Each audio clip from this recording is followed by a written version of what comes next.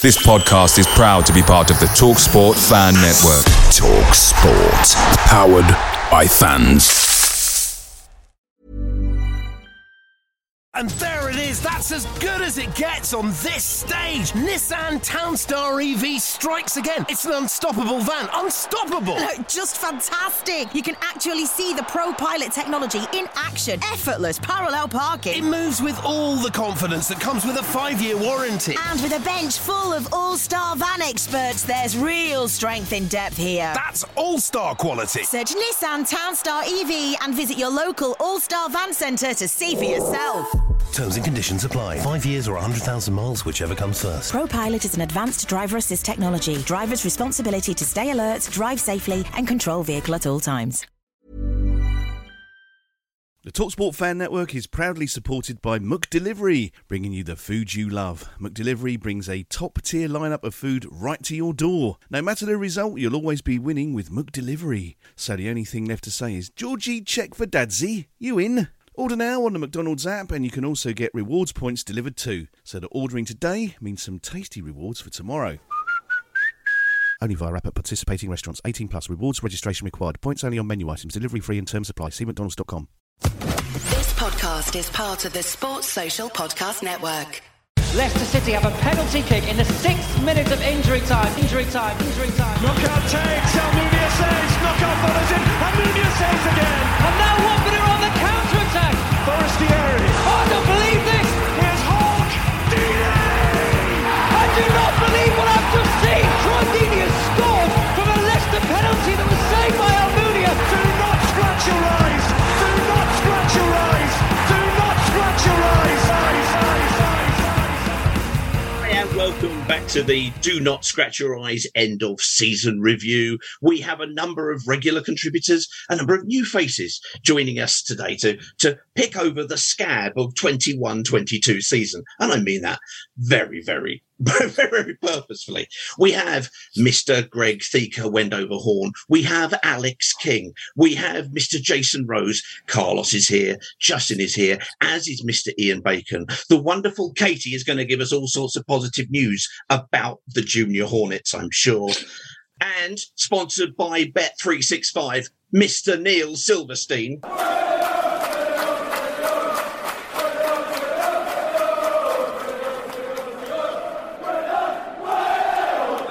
First of all, I think we should go around the group and say hello to everybody who we've got on the group, and let's call out what your favourite defensive error of the season has been. I'm going to start off first of all because I started off a thing on Ewan's TV called The Boot Room, and after a while I just gave up because it didn't matter what we were playing because. You know, Troost-Ekong was an early setter on this kind of thing, often kind of coming out with some prime ducking technique. And I think his first one away at Leicester is what I'm going to say is it really set the tone. And others, once he was dropped from the team, went, hold on, William's not here, but we can still carry on with this excellent way of shooting ourselves in the foot. Katie, was there any kind of individual defensive disaster that you either enjoyed in some gallows way or just made you pull your hair out? Ben Foster thinking that he's Superman every couple of games, just absolutely running into no man's land and getting into that proper pose. I'm just there thinking, what are you doing? He's actually so unserious.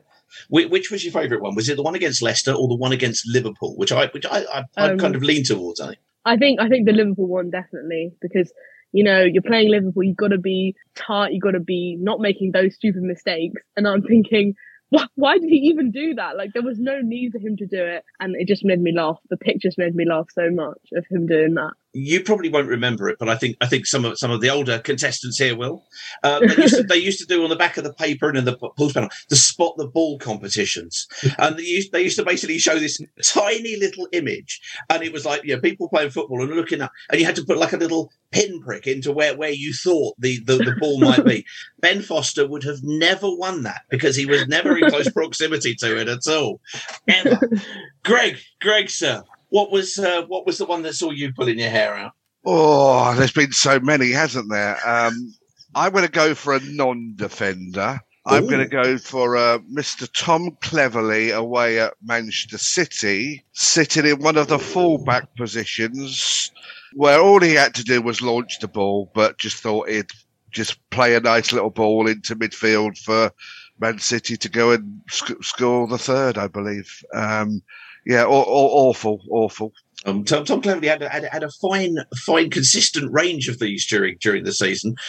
Neil, sir, anything that you've seen that you've gone, hello, we've gone a goal up. I know he's going to be able to kind of reverse this and therefore get me into my betting pattern. What was your kind of hand in heads moment, head in hands even? Well, I'm worried I'm getting a bit of a reputation about being the serial gambler amongst us all. It's not true. It's not true. Only successful one. That's the point. Yeah. Well, actually, to be fair, I'm more successful than Roy Hodgson because I've won one.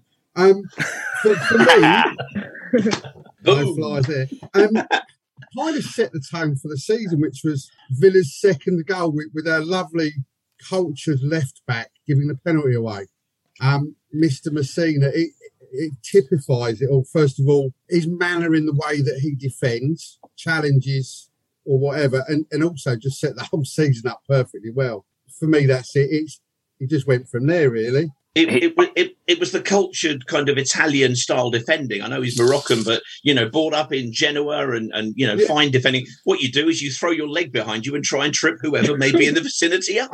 It was quality all the way through. It's his ability to forget what position he plays as well. He almost sort of looks over his shoulder and goes, "Shit, I'm too far forward. What am I doing?" He did that yesterday for the second goal. He did that yesterday. He did it yesterday. Did he actually know where he was playing yesterday? Not a clue. He just he looked over his shoulder and went, "Oh shit." Yeah, it looked like we were playing with two left wing backs. Well, odd. have to when one of them's Messina. Yeah, that's true. That's a fair point. That was for me. I guess without realising at the time, it kind of was that set the tone for the season for me. And it's been consistent from then on in. It's, whether it's Messina, the left back, or our overall approach to, I guess, defending like a chocolate teapot. It's just gone on and on. Jason, anything joining in with the with the cheery remembrance of some of the finest defending seen in the Premier League so far this season? Yeah, cheers. I know. There's many to choose thanks, from. Neil nicked mine because I have to say Adam Messina's scorpion kick on day one was probably setting the tone for everything else. Yeah, unfortunately, I wasn't there to see it in live. I was at Bloodstock catching COVID, so thank God for that. Productive. Yeah, I know. For me, I think again setting the tone was probably at Brighton. I think it was their second goal where Truce got the ball. God bless Truce. Absolute suicidal pass into Tom Cleverley, who had it taken off his toe, and then all of a sudden the game's gone. And I think again, you look at the beginning of the season, it's those. It's easy to pick the ones at the end of the season, but certainly the ones at the beginning of the season, the warning signs were there, the alarm bells were already ringing, and for me that was probably one. I nearly stuck my foot through the TV when that happened because I was still feeling really sorry for myself catching COVID. I had the missus on at me going on about it, and I had tickets for the game as well. I had to give them away, so the whole thing was just an absolute nightmare. So God bless Truce. Here you go. Is that Truce, or was that Cleverley being on his heels and not being prepared to take the ball? Because I had a good old conversation at the game about that, and I could see it both ways. Yeah, I think, and it's only my opinion as someone who played in defence far too many years, but, Truce can see the whole game. Truce can see the whole game in front of him. He's playing a ball into Cleverley, who's obviously got his back to everything. He doesn't know what's behind him. He's either got to get a shout from someone or, it's down to Truce. At the end of the day, I think you guys might have talked about this while we were in the Championship. Truce had a pull short for this sort of thing already, where he just literally play nightmare passes to seemingly nobody. So it wasn't a massive shock, was it, really, when, we're into, week 2, week 3 of the season and he's already playing a nightmare pass. I think, Jason, you are spot on. He'd shown that he was dangerous in possession, but this season I think he's added to his game and shown how dangerous he can be when he hasn't got the ball as well, which is a lovely touch.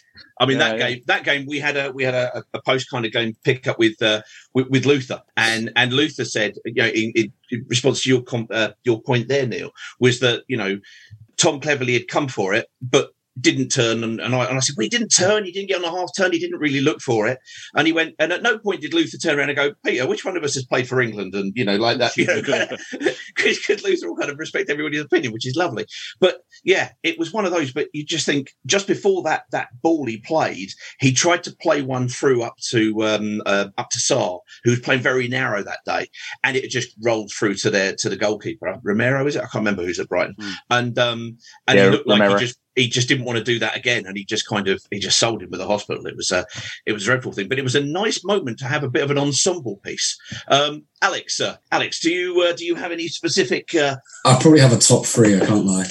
Top three. Look at this. No, so I think my third favourite one was on a Friday night in West London wearing a Christmas jumper, where William Troost-Ekong dived into the worst challenge I have ever seen. And as I watched it, I think I walked out because I'm just furious, utterly furious at the cop. Honestly, utterly. So that was my third one. That was your third? Yeah, my second one, and I think it's a very, very funny thing because you mentioned two wing backs, and the funniest thing I've ever seen collectively by two people was Danny Rose and Adam Messina trying to mark Mo Salah. That was absolutely hilarious. Yeah. That was absolutely hilarious. Me and Justin probably would have done a better job. Oh, mate. Honestly, none of them got near him for 90 minutes, and it was absolutely hilarious. And looking at each other going, are you stopping him?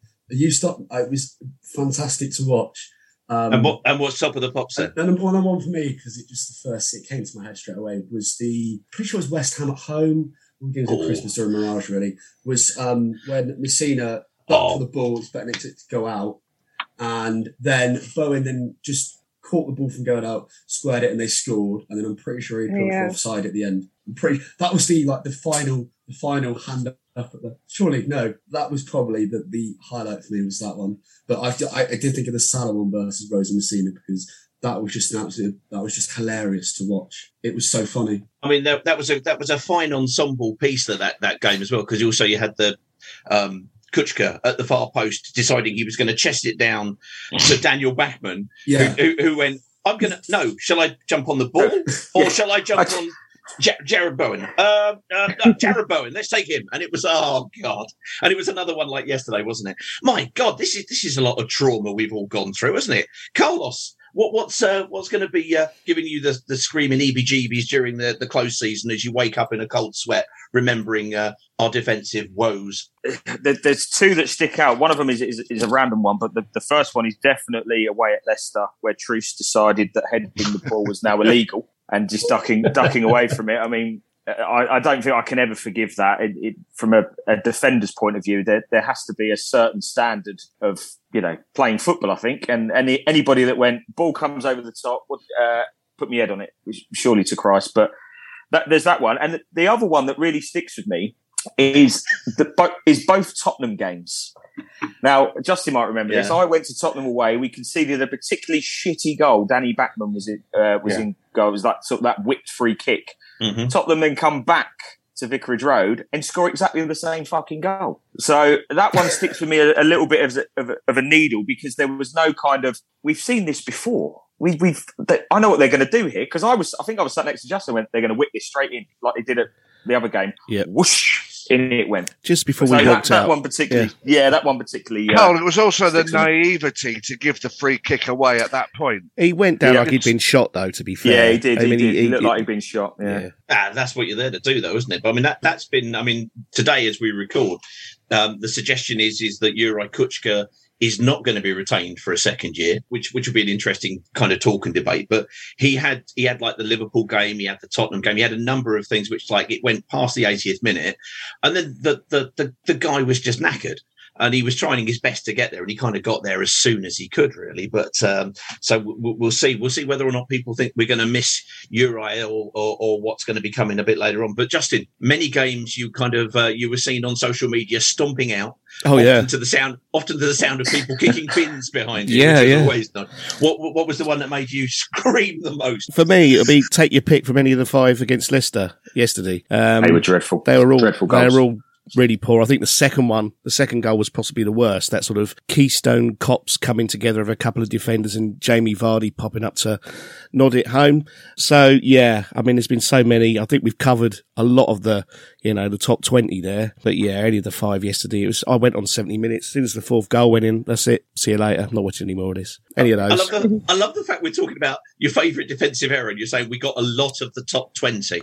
I mean, if that doesn't explain something about the season, I don't know what does. Well, it was 46 to choose from at Home Alone. So, Yeah, for me, though, the bit was missing. I was desperate to see another Britos challenge, or like a Britos challenge on Knockhart. That was brilliant, wasn't where it? He took him out, fully committed. I've missed that last season, well, this season, right? That type of committed defending. Head case, loved it.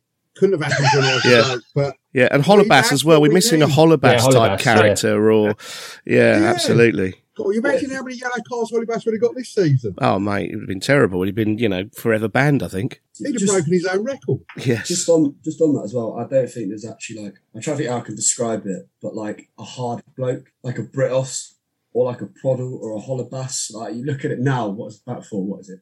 Camera, lovely bloke.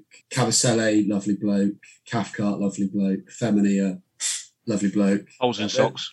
There's just no the only hard bloke I can think of would be like a Serralta, but not even really. I don't think there's any leaders out there, Alec. That's the biggest problem. There's nobody that can really grab hold of the game, and dare we say it, I don't want to keep dwelling on his name, but Mr. Deeney, somebody that, all right, he wasn't playing as much over the last couple of seasons, but he was certainly in and around the group to put an influence on him. And I think there's a lot of that as well. There's no real leaders in that team. I'd pick a captain for next season. I think the failure to replace Troy, be it as a centre forward even, or even as a leader within the club, as one of the failures of that came out of the pre-season. I think, for me, we go back to the defence again. I think there was a complacency around recruitment because Championship forwards don't seem to be able to put the ball in the net. So there was a feeling amongst the recruitment team that, well, why would we need any defenders when we've kept all these clean sheets in the Championship? Anybody that watched any of those games, as we all did, because they were all live, at the time, we still gave up chances, but they just didn't take them, or Dan Backman, God bless him, seemed to keep it out. But you don't get that opportunity in the Premier League. And, as we found out from 3-0 up against Villa, the game can soon sort of head away. And another 5 minutes in that game, we may well have not had another 3 points. So for me, that was probably one of the. I've made a small list of stuff, and that was one that I think was glaring for me, was the complacency over the defence. The thought that Adam Messina was probably. I'm not picking on him in particular, but he was probably our first choice left back. And Danny Rose, in what universe, I'm not sure. We're living in a time of multiverses. Who knows? But in some multiverse, he was the answer to everything. And I think for me, someone decided that he was going to slim down to size 8 again, and away we go. But that was never going to happen. And you look at the rest of the defence. I said this on the way. Jason, I'm sorry, I've got to interrupt here because you're talking about, sci-fi and multi-universes and everything, but I can't possibly believe that Danny Rose was effective in any one of them. I'll have everything in terms of the sci-fi stuff, but Danny Rose, my God, I hope he's no relation. That's all I'm saying. I can categorically tell you he's absolutely no relation. What I would say is I think there was a feeling that when we signed Danny Rose, we were signing the Danny Rose who helped get Tottenham to the Champions League final. Similarly, a few weeks later, we signed Moussa Sissoko, who somehow in his life has got 79 caps for France. Who knows? The World Cup. I don't know. Brown envelopes under table or something. I have no idea. But anyway, so again, there was this feeling that we'd sort of stolen a march on everyone, and we got these players in. They clearly, hindsight's a beautiful thing, but they clearly weren't good enough, And to give, I know it's one of Uncle Ron's sort of favourites, but to give him a Danny Rose a 2-year contract, madness, really, utter madness. It should have been a pay as you earn, pay as you play type deal. It's easy for us to say now, but of course. That's one of the things I think, we had such a good defence in the Championship. They got complacent, and rather than say, we need to build on that, they've allowed it. And then they've been scrabbling. They've got Nkulu in, who's only got one leg.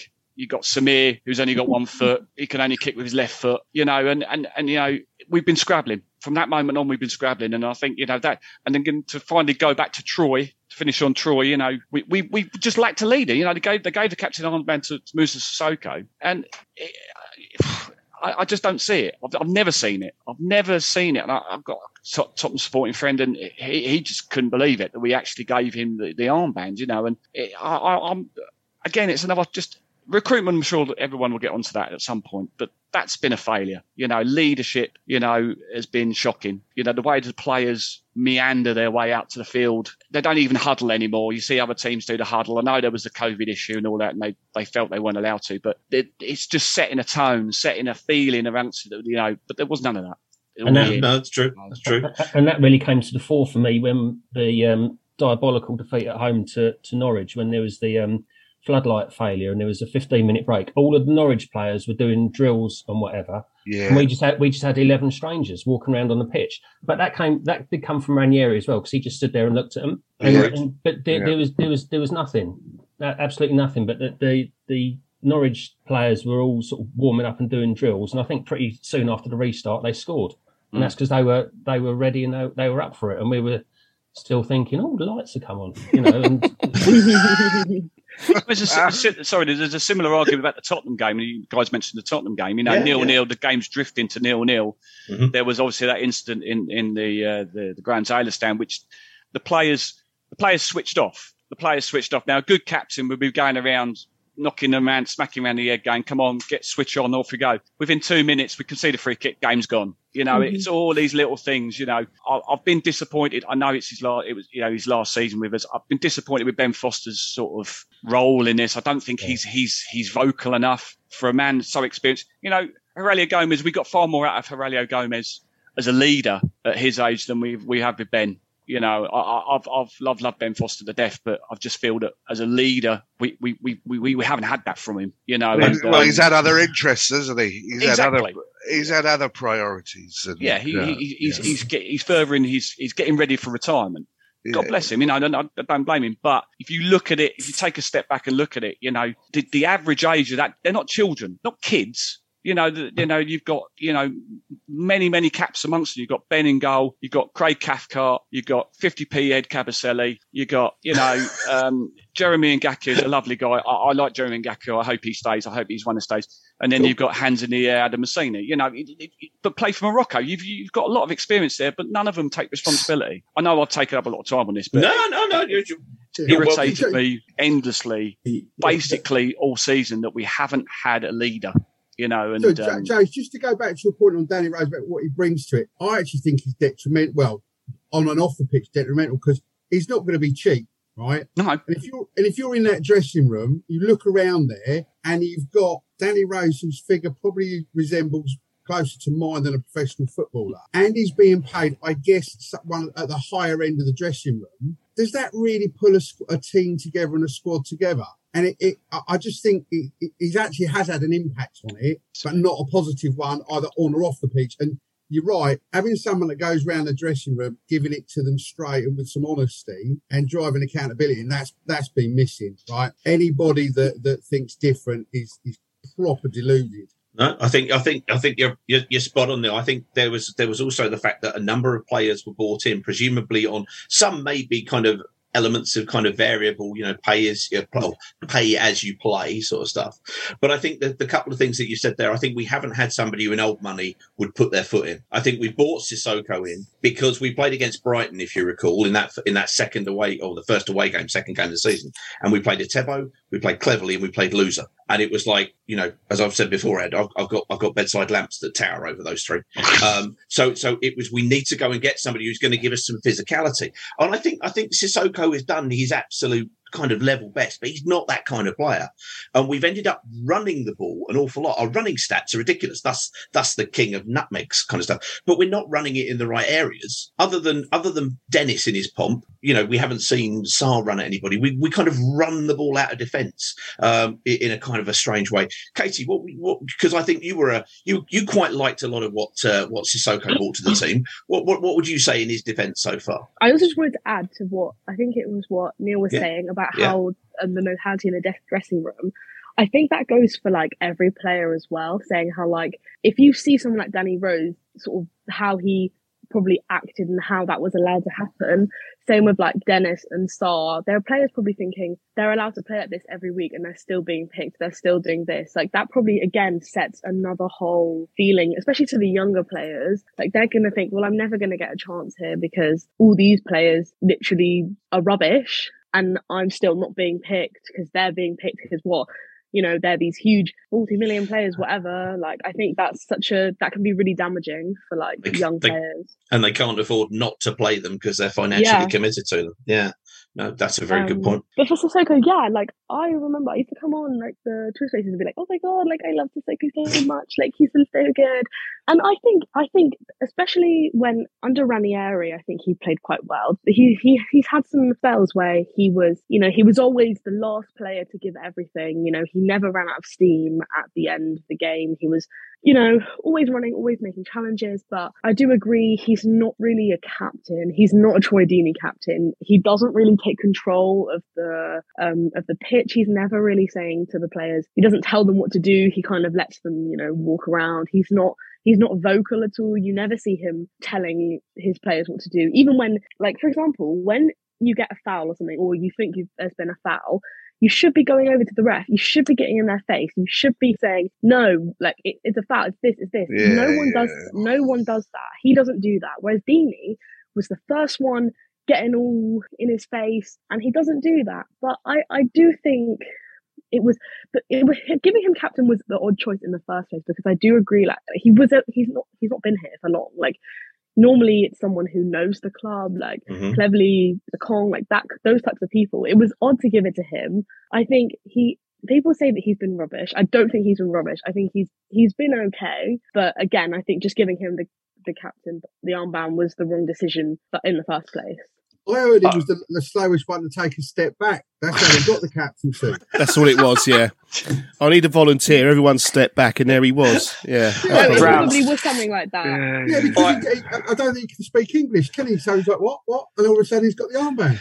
Basically, Musa Sissoko got the captaincy due to a lack of awareness. I'm liking this. This is very good. This is very good. So, hey, Peter, I think we had a captain and we let him go. I was about to say that. Literally, you know, he's at Crystal Palace. Yeah, he's at Crystal Palace. He would have been my captain all day long. Yeah, good all shout. Day long. Yeah. I think there's an argument to say as well that, you know, I don't know what you guys felt, but certainly last year in the Championship, one of the standout captain performances I felt was Nathaniel Chalobah against Birmingham City. Yeah. No, he wore the armband and he drove that team through to that game. And again, there was someone else that, you know, we could have kept, and for whatever reason, they decided to let him go. He wanted to. I believe he wanted to go, mate. I think by the end he probably did.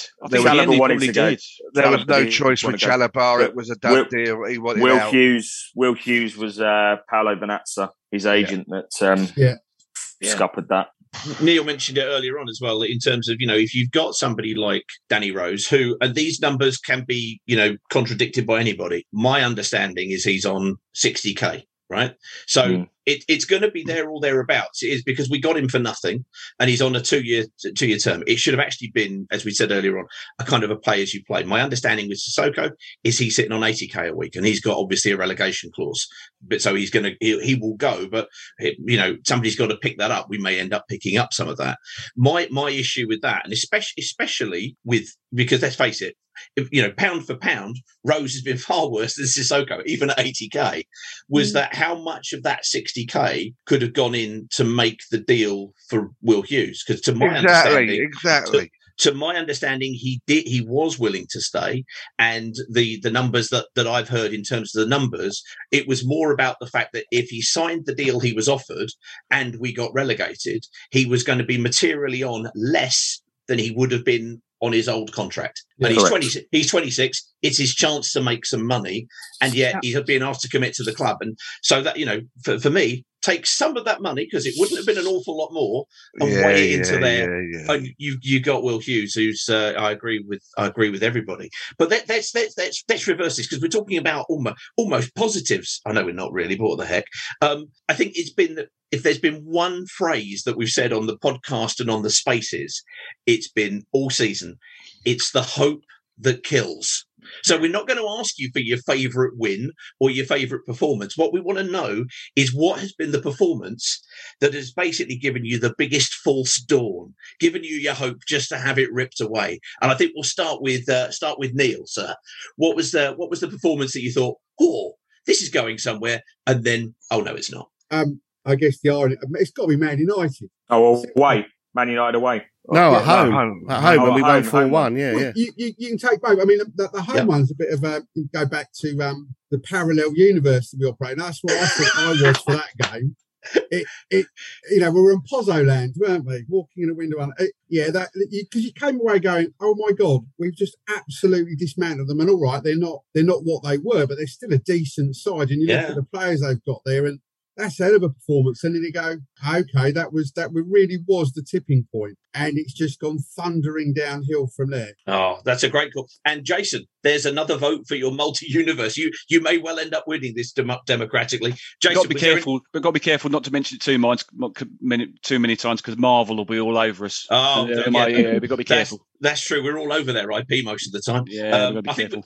I think we referenced Thor the other day, but that was just a Roy Hodgson interview. Never mind. Jason, what was the time when you thought, oh, actually, things might be looking up? Burnley away. Uncle Roy's first game. I honestly thought I'd been sucked in. So we'd seen the Hive interview. I don't know if you guys, I assume you guys had seen it. And we'd all been sucked into the, bloody hell, this fella knows what he's doing. It wasn't a bad performance. He played 4-4-2. He kept it tight, 4-4-2. We should have had a penalty in that game, which, definitely. We all agree on, and we came away from a very wet and windy Turf Moor with a point, and you thought, oh, hello, something could be happening here. And then it all just unravelled over a long, what seemed to be a long period of time. But certainly that was, for me, the false dawn. I think, obviously we'd had the Norwich game. I think most of us were there. I mean, speaking to some of my friends and that, we started to get the feeling that it was all going a bit south then. And then obviously, but then Roy came in with Ray, and we saw the training ground things where they're talking about, they seem to be saying the right things. And then, obviously had the Burnley game, and it seemed to be going well. But then, as I say, it was just a bit of a slow decline over that, over that period. That was it for me. So the bit that gave you hope was Roy Hodgson coming in, and Roy Hodgson's tenure corrected that. Ian Bacon, sir, Mr. Ian Bacon, sir. What moment made you think, oh, hold on, I might not go to the pub after all, and then went, yeah, no. It was the away game at Newcastle, because at the time we was right close with them, and João Pedro scored that cracking header at the end, which was my goal of the season, actually. Yeah. And that was just such an important win that kept us close to them, and I thought, we can really kick on from this. We got a point, didn't we? Yeah, we drew. Yeah. We drew 1-1. Yeah, and I thought we could really kick on from that. But I really hope that result would give the players the confidence that I felt at the time, and then 7 days later we was brought back down to earth. But Newcastle away for me. It was we played Southampton because I think I'm right in as much as the boots that we've all just given away to Gary Wolf and to Olivier Edwards respectively were the boots that he wore in the Newcastle and then in the Southampton game. There you go, which we lost 1-0, and he didn't play very well and got taken off at half time. There you go.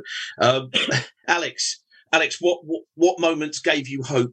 And other than obviously the shirts from Emmanuel Dennis, or I don't know, there may be a tale involving those shirts from Emmanuel Dennis. But I mean that is still one of the greatest highlights of the season. I think I had a couple of I keep saying multiples, but I think generally the first half against Villa, I was like, hang on a minute, we're not as bad as I thought we might be. So I say the first 45 minutes of the season, and then as soon as I went to 3-2, I went, oh, hang on a sec, there we go. And then when we played Chelsea at home. And we had an identity of pressing them. The Vic was bouncing, I thought, on that night. I think one of the best atmospheres I've been at the Vic in a while for. We equalised through Dennis. And we lost 2-1, but I still left that game thinking, hang on a second, we're pressing teams quite early. We attacked the Rookery first half, which I thought was a tactical thing from Ranieri, that I'm pretty sure. And then a couple of weeks later, it just went. I couldn't believe it. I remember when the Vic used to be, I think Jurgen Klopp said 3 years ago, he thought the Vic was like a fortress. He hated coming here. And that pressing style against Chelsea, it was an identity under Ranieri, and I thought it was going to be very effective, I'll be honest with you. And I was very excited with that, and then the life just got sucked out of it. So that was my false hope. I think one for me was during the Man United game. not just the Man United home game, but was the fact that Sarr, his body language is just all over the place. He's just a big sulky toddler most of the time. Mike Walters, take notice of the appropriate use of the word toddler. He was, and he misses not one but two takes of the penalty. He then gets the goal, and you go, you can see him growing. And then bloody Solskjaer doesn't play Van der Beek all season, but brings him on just long enough to absolutely ruin the kid again. And that was it. It was like, we're up. Oh no, we've lost the £30 million signing. And it was akin to losing Deulofeu against Liverpool. Great result. We went on and got a great result, but we lost one of those players who looked like they were really coming into some form, possibly. But again, it's the hope that kills. Carlos, what was the moment that got you screaming, other than last game, obviously? Yeah, apart from that, I think where the hope came was Villa away, winning 1-0, and then getting absolutely torn apart by Crystal Palace at home just after. Because coming away from Villa Park was probably the first time all season that I'd actually felt we'd put a shift in. And we'd actually... Hey, Carl, we had a cuddle at Villa, didn't we? We did. Well, there you go. That's my highlight. You like bringing this up, Greg. This is not the third time you've mentioned this. He's not that cuddly, I've got to say. I saw him yesterday. I tried to give him a cuddle yesterday. Yeah. He hadn't had enough beer. It's funny what beer does to you, Greg. You go all cuddly and mushy. But yeah, I think that game. I think as a fan base, as a group, I thought we were all together that day. Anybody that was there, I know there's a couple of people, obviously, who I'm looking at currently that were there that day, and it was, what that felt like that game. Once we come out of that, we were loud. It was incredible. Yeah. And then just to go on to Palace, thinking that all we have to do is just have the same intensity. That's all we need to have. Just turn up and do what we did against Villa. It didn't happen. And we just fucked it. And then I've just spent all season going, this is a must win. This is a must win. Next game, this is a must win. I'm fed up with this is a must win. I've lost the love for this season. And it's the first time that I can honestly remember in a hell of a long time where I'm so happy it's over. I'm so glad. I fly out to Lanzarote on Wednesday, and I am not giving a shit about football for at least 2 weeks, and then we'll see where we go. PrizePicks is daily fantasy sports made easy. How does it work? You pick 2 to 6 players, and if they score more or less than their PrizePicks projection, you can win up to 25 times your money on any entry. Didn't get your picks in before the game started? No problem. You can get in the game for the second half. Sign up today using promo code FOOTBALL and get your first deposit instantly matched up to $100. Go to PrizePicks.com or download the mobile app and enter code FOOTBALL to get your deposit match. Some restrictions do apply. See the website for details. Greg, Mr. Thika, Wendover Orn. He's known by all of these names. So what was the moment that made you go, yes, with an imminent no as a chaser? Well, I think there were quite a few of them because, we should have been dead and buried at Christmas. But the way the league panned out this year, we kept being in there with a chance. One of them, Carl's already brought up Villa when we were celebrating and we thought we were there. The other one was early in Ranieri's tenure away at Everton. I had a great night out on the sherbets after that one. A great weekend in Everton, and we played really well. In that second half.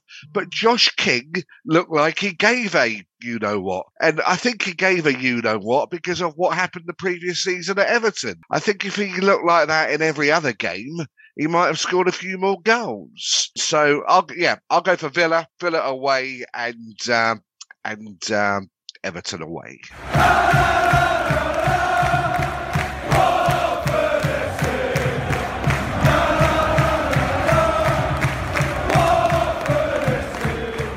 Going to go to the 3 things, hopeful, as daft as you like, doesn't really matter. What are your hopes? Don't want realism. What are your hopes if you can have a wish list of 3? Alex is going, a wish list of 3, I can do 3s. But what are your 3 things that you might want to have next season? What would you be looking for? What would you be hoping for? And what would you be praying for?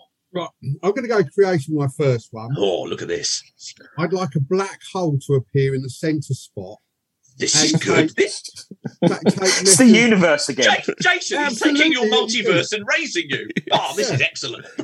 So into my black hole in the centre spot goes the Pozzos and all those parasites that go with them. Because once you get Pozzo in, the rest are guaranteed to go. Mowgli, the fucking agent from hell, goes straight in there dressed up as a chimp. Hold on. Is this a black hole or is this a portal to hell? Either. Excellent. I'll let you choose that one. We like to clarify these things. Takes any of the players that are currently listed as a defender, yeah, and I think that would do for a start, because I think even a black hole would get full after that lot. So that's the first one. That's the first one. Brilliant. This was the hopeful round, and he's gone, right, portal to hell. Go on. I've leveraged my black hole. Now, that still doesn't come across that well, does it? I'd like us to... I try to go on to the positive side of it. Good. Sign Declan Rice. Oh, yeah. Okay. I mean, let's be honest. We were vaguely with you with the black hole possibility, but the Declan Rice seems to stretch. Carry on.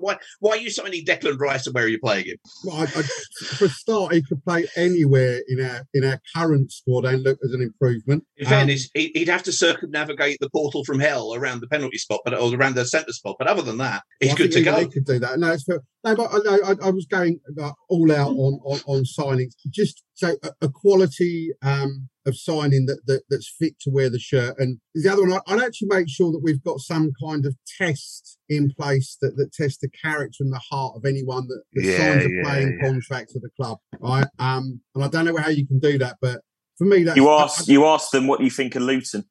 But Neil, you're right. As GT used to do, he knew their wife's shoe size the day they signed. I think he used to stalk them before they put pen to paper. He knew them back to front. Yeah, but exactly, and it's not just a YouTube clip of their highlights that this dodgy agent's provided and a brown envelope that accompanies it allegedly, but just a real understanding of who we're getting as a person, and go back to the ways that or try to get them into the community. And actually, here you go, this is what I want. I want to have a connection back with the playing team and the squads. So all the signings buy into that rather than just the mercenaries on the outside. Oh, everybody there. I mean, Neil there. I mean, started off with some realism around black holes and the like, and then ended up with everybody sitting around lacing daisies into each other's hair. I like that a lot, Neil. Superb stuff. Let's go to Alex, because he'll have three ready, and I'm sure everybody is just getting theirs. Alex, what would your three hopes be for next season? I'm going to keep them hopefully quite serious. Well, not serious, but Watford at the end of the day. Anyway, well said. Yeah. So, by the way, in this multi-universe, there is no black hole any longer in the pitch. You don't have to worry about that. So I think number one for me would be kind of emergence of an academy star. I'd really like that. The Player of the Season awards came out, on Sunday, and the guy who won Young Player of the Season, I think, has been on the bench twice this season, which is just not on for me, really. So I'd like an academy star. Cool. Have a moment for that. I'm really looking forward to playing. Hopefully, I assume it would be very Watford not to do this, but hopefully play three at the back again. Because I've had some of my best memories watching Watford play three at the back, like kind of 2012, 2013 under Zola. So you're pleased with Mr. Edwards' appointment and the likelihood of a 3-4-1-2? Yeah, I think it's tactically innovative, and I don't think we've seen that in a while, to be honest. Good stuff. And then I think the final hope would be we sit here. A couple of things have come out about Etobo maybe not being here permanently or Kuchka. I think it's the fact that I think they recognise that they need to probably remove about 20 different players, and I think that's quite exciting as a football fan, because you know that the people you watch this season aren't going to be here next year. That's sort of my positive takeaways, I'd say. So literally a spring clean. Yeah, literally. I think that's quite an exciting thing as a football fan, that your club's going to do everything they can to try and rectify. This is fantastic stuff. That's a bit of hope. Ian, sir, what are you hoping to see from the Championship next year? Well, just moving on from what Alex said, I'd noted down youth players as number one. Cool. And we've seen the likes of Hungbo, who's won every award that there is going in Scotland. Matty Pollock. Looks very exciting. Matty Pollock may not necessarily start, but you don't know, but he won youth player as well at Cheltenham. Yep. This season. So yeah, definitely an emergence of youth players. I'm looking forward to having a manager that gives a shit, and one that is, rather than one who's sitting on the bench keeping the seat warm, who's doing that you see like Pep or Klopp or anybody else do, is patrolling the touchline and giving his orders to the team and whatever, and encouraging them. So I'm looking forward to that. And just a a wholesale change of the team really, and a playing philosophy that I think will come with Edwards as well. I think he will engage with the fans. I think it was good to see that he gave away the Supporter of the Season award yesterday. I thought for once our media team might have got something right there. And so yeah, that's mine. But yeah, youth players and the emergence of the manager, and then the squad around the manager, because it was spoken about quite a few times about the culture at the club that needs to change, and I think that's right. But the first thing that needs to change is the culture of the manager and the players. And a lot of reason I think why the players are why they are. Yes, partly they're not good enough, obviously, but they're just following the lead of the last couple of managers that they've had. At least with Xisco, he was energetic. He was on the touchline. He got the fans. And would we still have gone down if we kept with Xisco? Probably, but I think we'd have been in a better place within it, if that makes sense. Mm-hmm. And we'd have been going into the last game possibly needing the point to stay up or whatever, rather than almost being relegated since Christmas, it feels like. Fair comments. Good call. Good calls, everybody. Great. Katie, what would you say were your three kind of wish list items for next season, if you could, if you were Scott Duxbury or Gino Pozzo for a day? No, let's not make you Gino Pozzo. You might do something. Might just go, no, I'd sack Scott Duxbury. No, what would your three things be? I'd probably kind of what everyone was saying, like time for the manager. I think we've taken a risk with him, but he needs to be given time, and he needs time. Cool. I really want a goal scorer, someone who is kind of like how Dennis was in our first.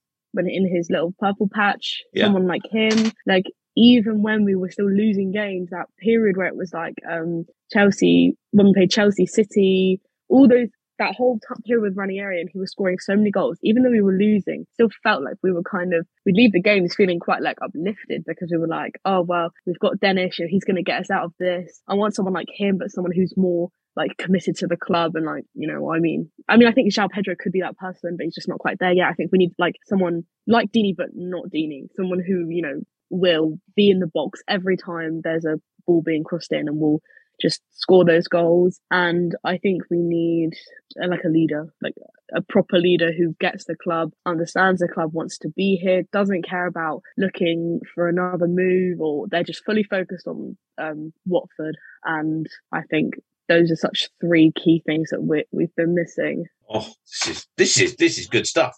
I think it's time for us to revisit this multiverse and the various different options that it might provide us. Jason, sir, what do you think you would have in your multiverse wish list? Well, I'm going to be boring, because I am boring. Fundamentally, I'm just a boring person. But no, number one, on top of my list, and I said this when I walked up Occupation Road yesterday after the game, was I just want to enjoy my football again. At the end of the day. Amen to that. Yeah. Absolutely. I have, since whatever November, whenever the United game was, it feels like the energy has just been sucked out of me. Like to use another sort of film, in Indiana Jones, when the life force gets sucked out of him. That's how I felt basically every single home game, to the point of, I think it was the Burnley game, where I just felt like I was a skeleton walking up. I just had enough. I was done. Weekend at Burnley, sat on the bench, just done my head in. So I just want to enjoy it. We've got 23 home games next year. I just want to enjoy them. I just want to come out. I travel to and from Vicarage Road from Didcot. I now live in Didcot, and that hour and a quarter journey after I've dropped my dad off on the tube, I just want to go home, and I just want to enjoy it. I just want to enjoy that drive home, rather than turning off 606, turning off. I do listen to you guys now, but I don't want to talk about it. I don't want to listen to it. I don't want to hear about it. Apparently there's this program called Match of the Day. Never heard of it myself, but it was on every Saturday night. I don't know. I've never heard of it, but what? I just want to enjoy it again. So that's number one. Number one, fundamentally, I want to get back to enjoying my football. I think everybody's nodding their head with that one. Go on in. What's number two?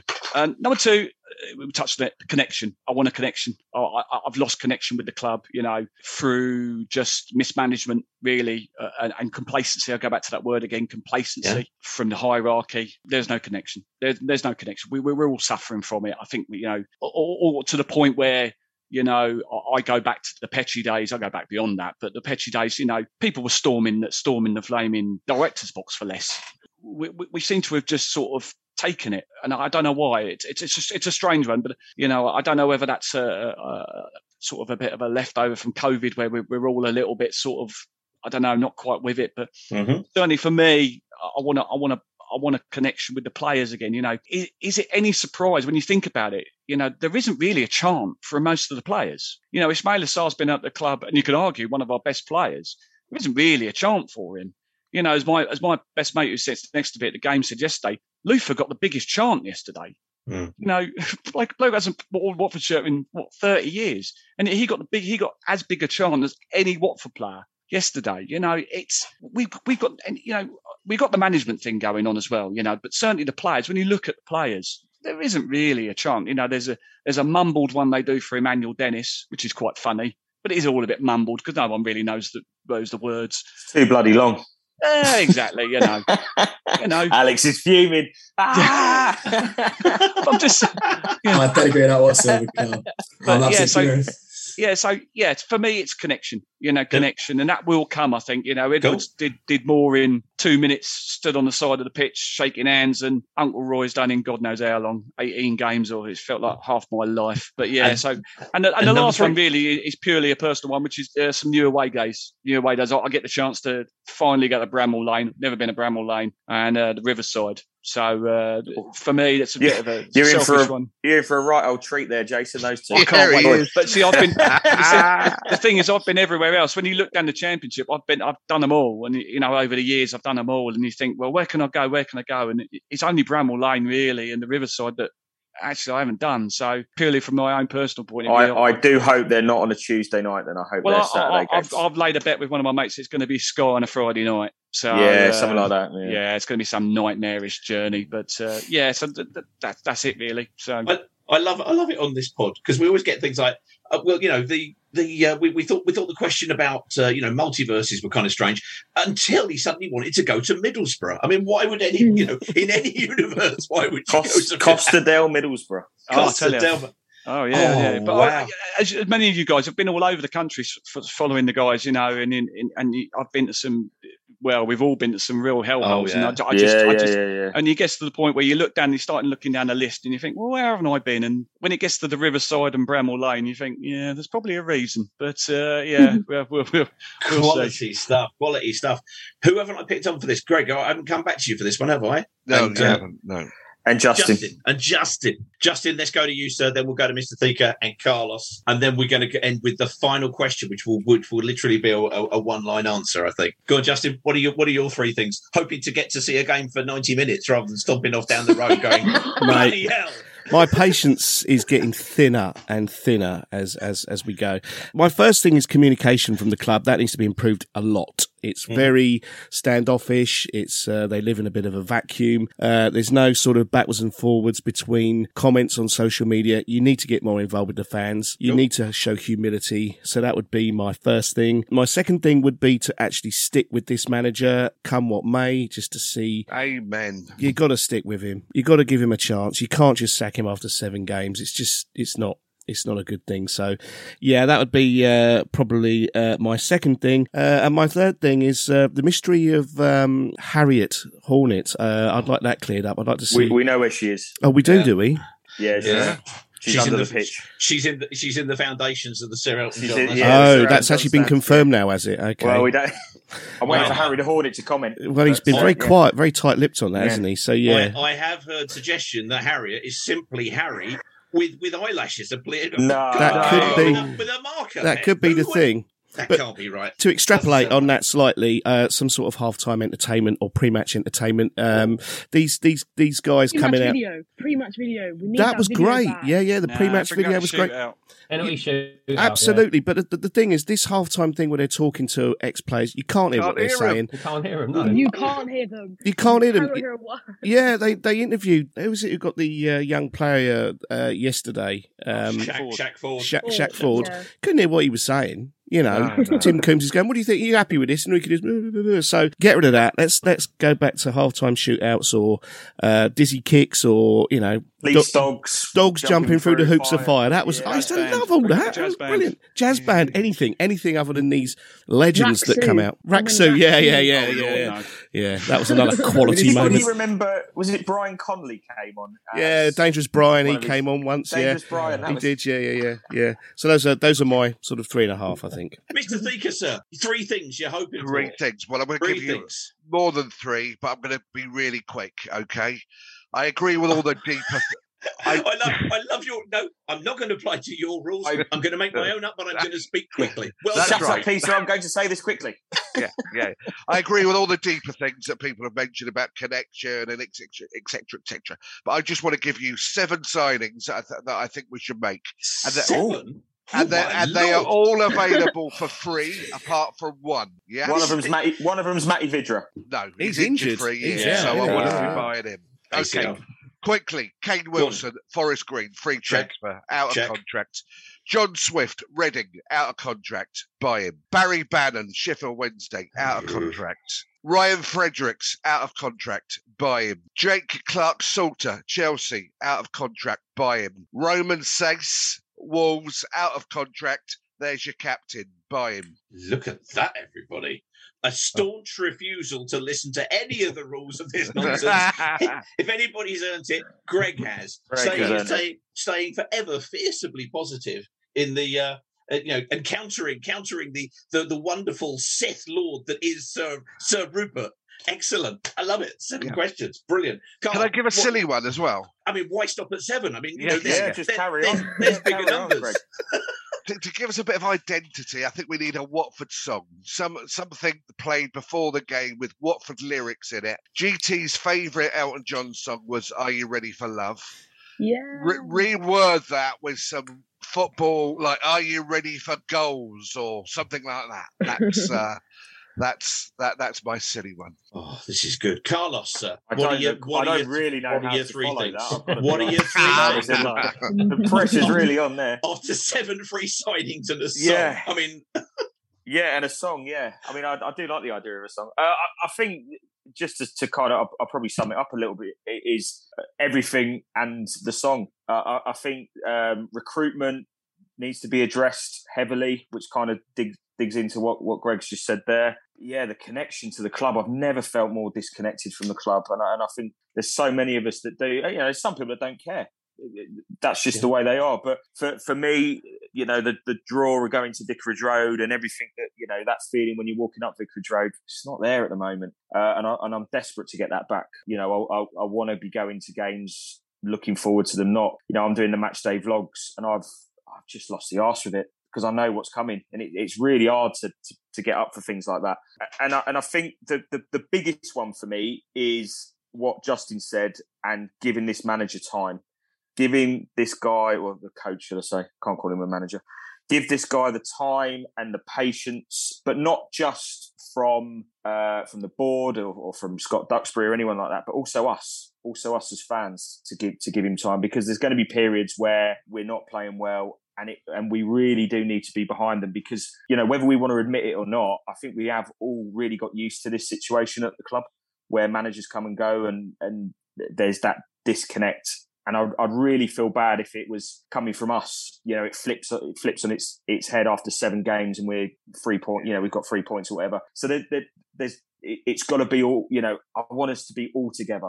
And that's the thing, that family group again. That's the biggest thing for me.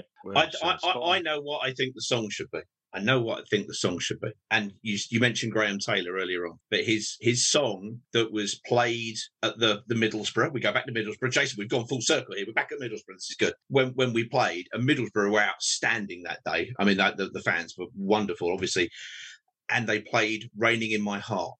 By Buddy Holly. The sun is out, the sky is blue, there's nothing there to spoil the view, but it's raining in my heart. If that isn't the lyrics for Watford, I don't know what bloody is. Yeah. For a start, I do know a great song. I forget if I've got the. I think in fact, Peter, you wrote it. Was it Sandwich in the Bin? Sandwich in the bin. Yeah. The other thing that I'm looking forward to next season, and I'll call this one out as my one as well, is. Sometimes, obviously, when we do the spaces, and the guys who come on from the spaces, of which we've got many regulars here, and thank you so much for joining in and listening in and all of that. It's been fantastic. But there's a thing between me and Justin, which normally goes on just before the spaces, because Carl's normally at the game, normally somewhere, having a fight with public transport quite often. And Justin goes, the last time when we won at Southampton 2-1 away, and we went, oh, I'm not sure anybody's going to really want to talk about this because it's like, because we've done well. What are we going to do? There's going to be nothing to moan about. And at that point, Katie comes on and we go, Katie, what's the atmosphere like? And she says, I don't know, there's bloody kids everywhere. That's what we want. That's what we want. Somebody who there was a lot of kids in Southampton. I agree, Katie. There was just kids everywhere. And some guy behind me told my dad to stop swearing because his child was there. And I'm thinking, this is an away day. What do you expect? Like, don't bring your child. Katie, you should have said, "Oh, fuck off, mate." Fuck Literally, off. like I was so like, I literally was just like, what are you even saying? It's just so stupid. I'm sure Uncle Ron. I'm sure Uncle Ron could have found something to moan about as well. Oh yes, yeah. With Rupert, and he would have done it in a very eloquent way as well. Well, I mean, there have been some good points. We have seen the return of Anne Swanson and indeed the Junior Hornets, which, of course, this segment of the show isn't necessarily sponsored by Bloody Kids, etc. Why do you mean? Anyway, that's all good. But I'm going to finish off. Bloody Kids. I'm pretty sure it's Junior Hornets Day at Chelsea. I'm pretty sure it's Junior Hornets Day at Chelsea next week as well. I'll have something to say when I see them. When I see them, to get rid of the ticket somehow. I'd love to see a boat going up the Thames with 300 under 8s on it. That'd be great. Junior Hornets Day. Take them to Chelsea. Watch us get done 9-0. Yeah. And they're never going to be interested this is what it's ever like again being a Watford fan, children. Yeah. Just pan over to me and my mate saying, "Don't drink in 10 years, lads. You massively." Yeah, that's it. That's it. Okay, we're gonna finish off with one last question each, and you're going to get to basically pose a question.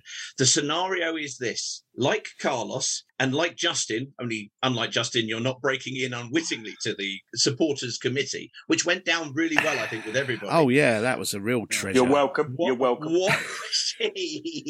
What question would you like to pose to Scott Duxbury, and who knows, perhaps Carlos and whoever else breaks into said secret meeting may pose these very questions.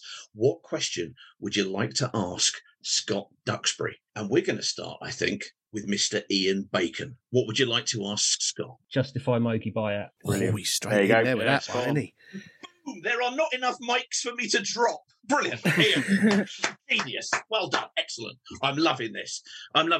Where's Jason? Are you off my screen? Jason, sir. No, what's going to be your question other than how do I get to Didcot from Croxley Group? No, go on. What's going to be your question? What's the quickest way home? I mean, I've been to some of the old fans forums where people used to ask the most mundane questions, but they're just ridiculous. There was a few at the last one, mate. Let me assure you.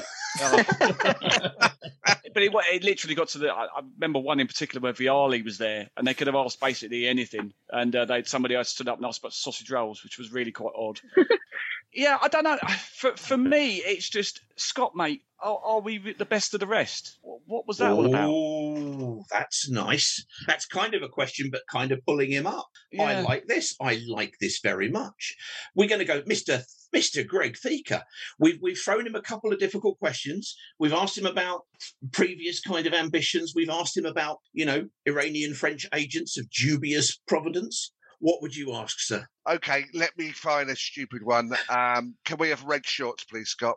Ooh. Yeah, that's not stupid. That's a good question. Red shorts is a must. Watford always get promoted in red shorts, so this new shirt looks rather 1982 Iveco retro. Let's have red shorts with it, and it will look spot on. I mean, to be honest with you, that's rather good for you. So, I mean, so far you've staunchly refused to answer the questions we've asked, and just gone, I'd suggest we reformat this to the free transfer questions. That's brilliant, Katie. What's going to be your question other than who are all these kids and why are they here? Yes, why do you keep inviting kids to random away days? No, I'd probably ask, what are your long-term goals for the club? Like, where do you see us? Where do you want us to be in 5 years? Like, are you working towards long goals, not just kind of like, here's a manager that can keep us up for six months? Like, what do you want us to be like in, 5 years or so? Do we want to be? These are all good questions. Alex, what are you going to ask him? Are you going to ask him, have you got any framed Emmanuel Dennis shirts? Because I've got this big gap where a door might be. Go on. What I might ask is, can Uncle Ron come? Because I would pay money to watch Uncle Ron versus Dutch.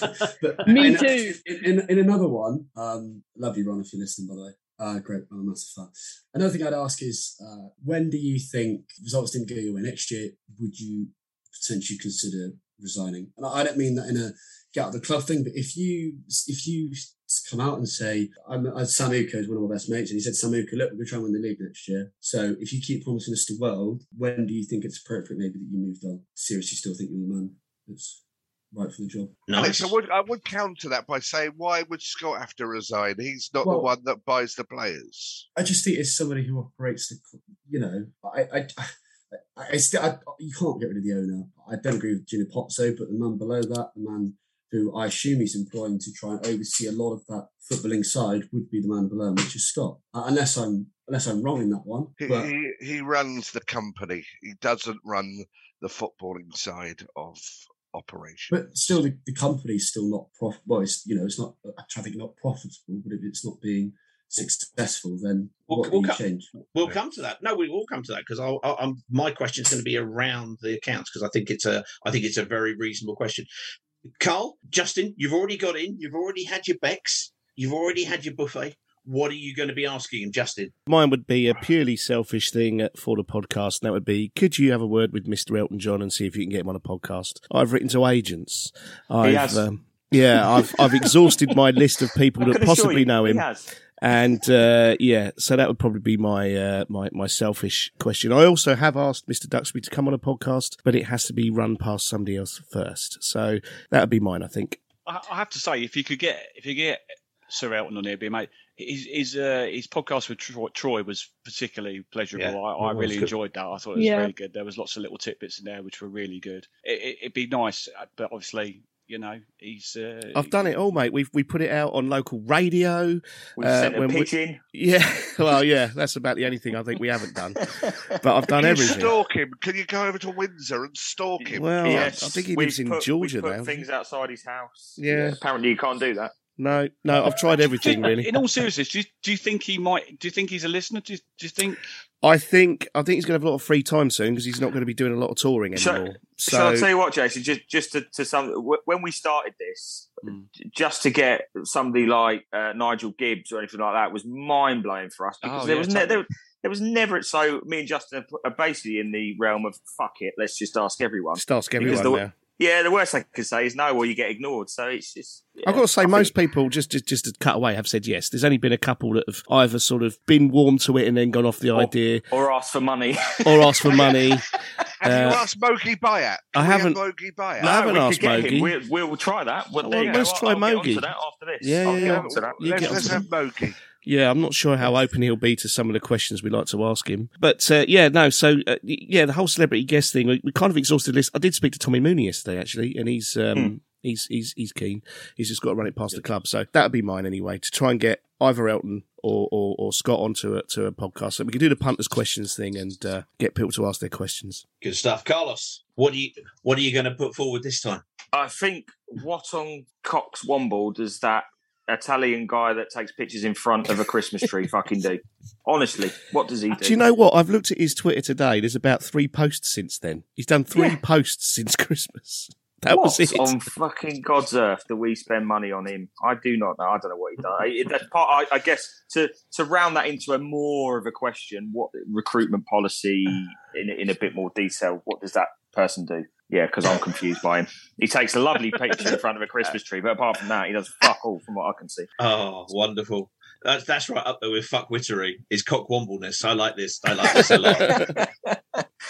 I think my question to Scott, and it would be a valid question because we've spoken about the sorry to talk to the finances, was I'd want to know what lessons has he learned from Norwich this year, because our accounts came out. We kind of went from 120 million down to 57 million. If you're bored with this, I get it completely. But Norwich did exactly the same thing. 119.5 down to 57 million. We had an operating loss of 70 million. That means the trading loss, 70 million pounds. Norwich, 26 million. I'd like to know, what have you learned from what Norwich have done? Because the Norwich fans are all going Delia out, etc. I mean, they're not in a better position, but they sold 5 players and got into a profit. We sold 5 players and still lost 22 million. And I think a lot of the things in the direction that Scott is now taking the club is about basically trying to make sure that if we go up, our costs and the rewards for the players go up, and when we come down, they come down again. But I think he'd have looked at that, because I'd be amazed if he hasn't looked at it. Everything was similar. They had a 75% ratio of wages to turnover. We had 80. Then when the hit happened, we went to 119%. They went to 116%. £44 million, I would suggest, is the difference between good husbandry of a club and thinking you're established and possibly overextending. I'd really like to know what he's learned from that. That would be something for me. And I think that's why I've got an awful lot of sympathy with everybody who thinks there's some questions to be asked from Scott. I'm not saying that he has to go. I'm just saying we'd like to know where we're going now, because lessons have been learned, hopefully. Fingers crossed. Do not scratch your eyes. So I think that brings us just about to the end of this wonderful. What am I talking about? It's been horrific. You know that. We know that. We just have to say thank you so much to everybody who has joined us. Mr. Neil Silverstein, Mr. Greg Thieker, Mr. Ian Bacon, Mr. Jason Rose, Mr. Alexander King. But most of all, the next head of the Junior Hornets, undoubtedly, because she only says good things about them. It's the wonderful Katie, everybody. Well done, Katie. Well done. We will all be seeing you soon, and take care. You once. Cheers, mate. Therapy. Cheers, Thanks very much. Cheers.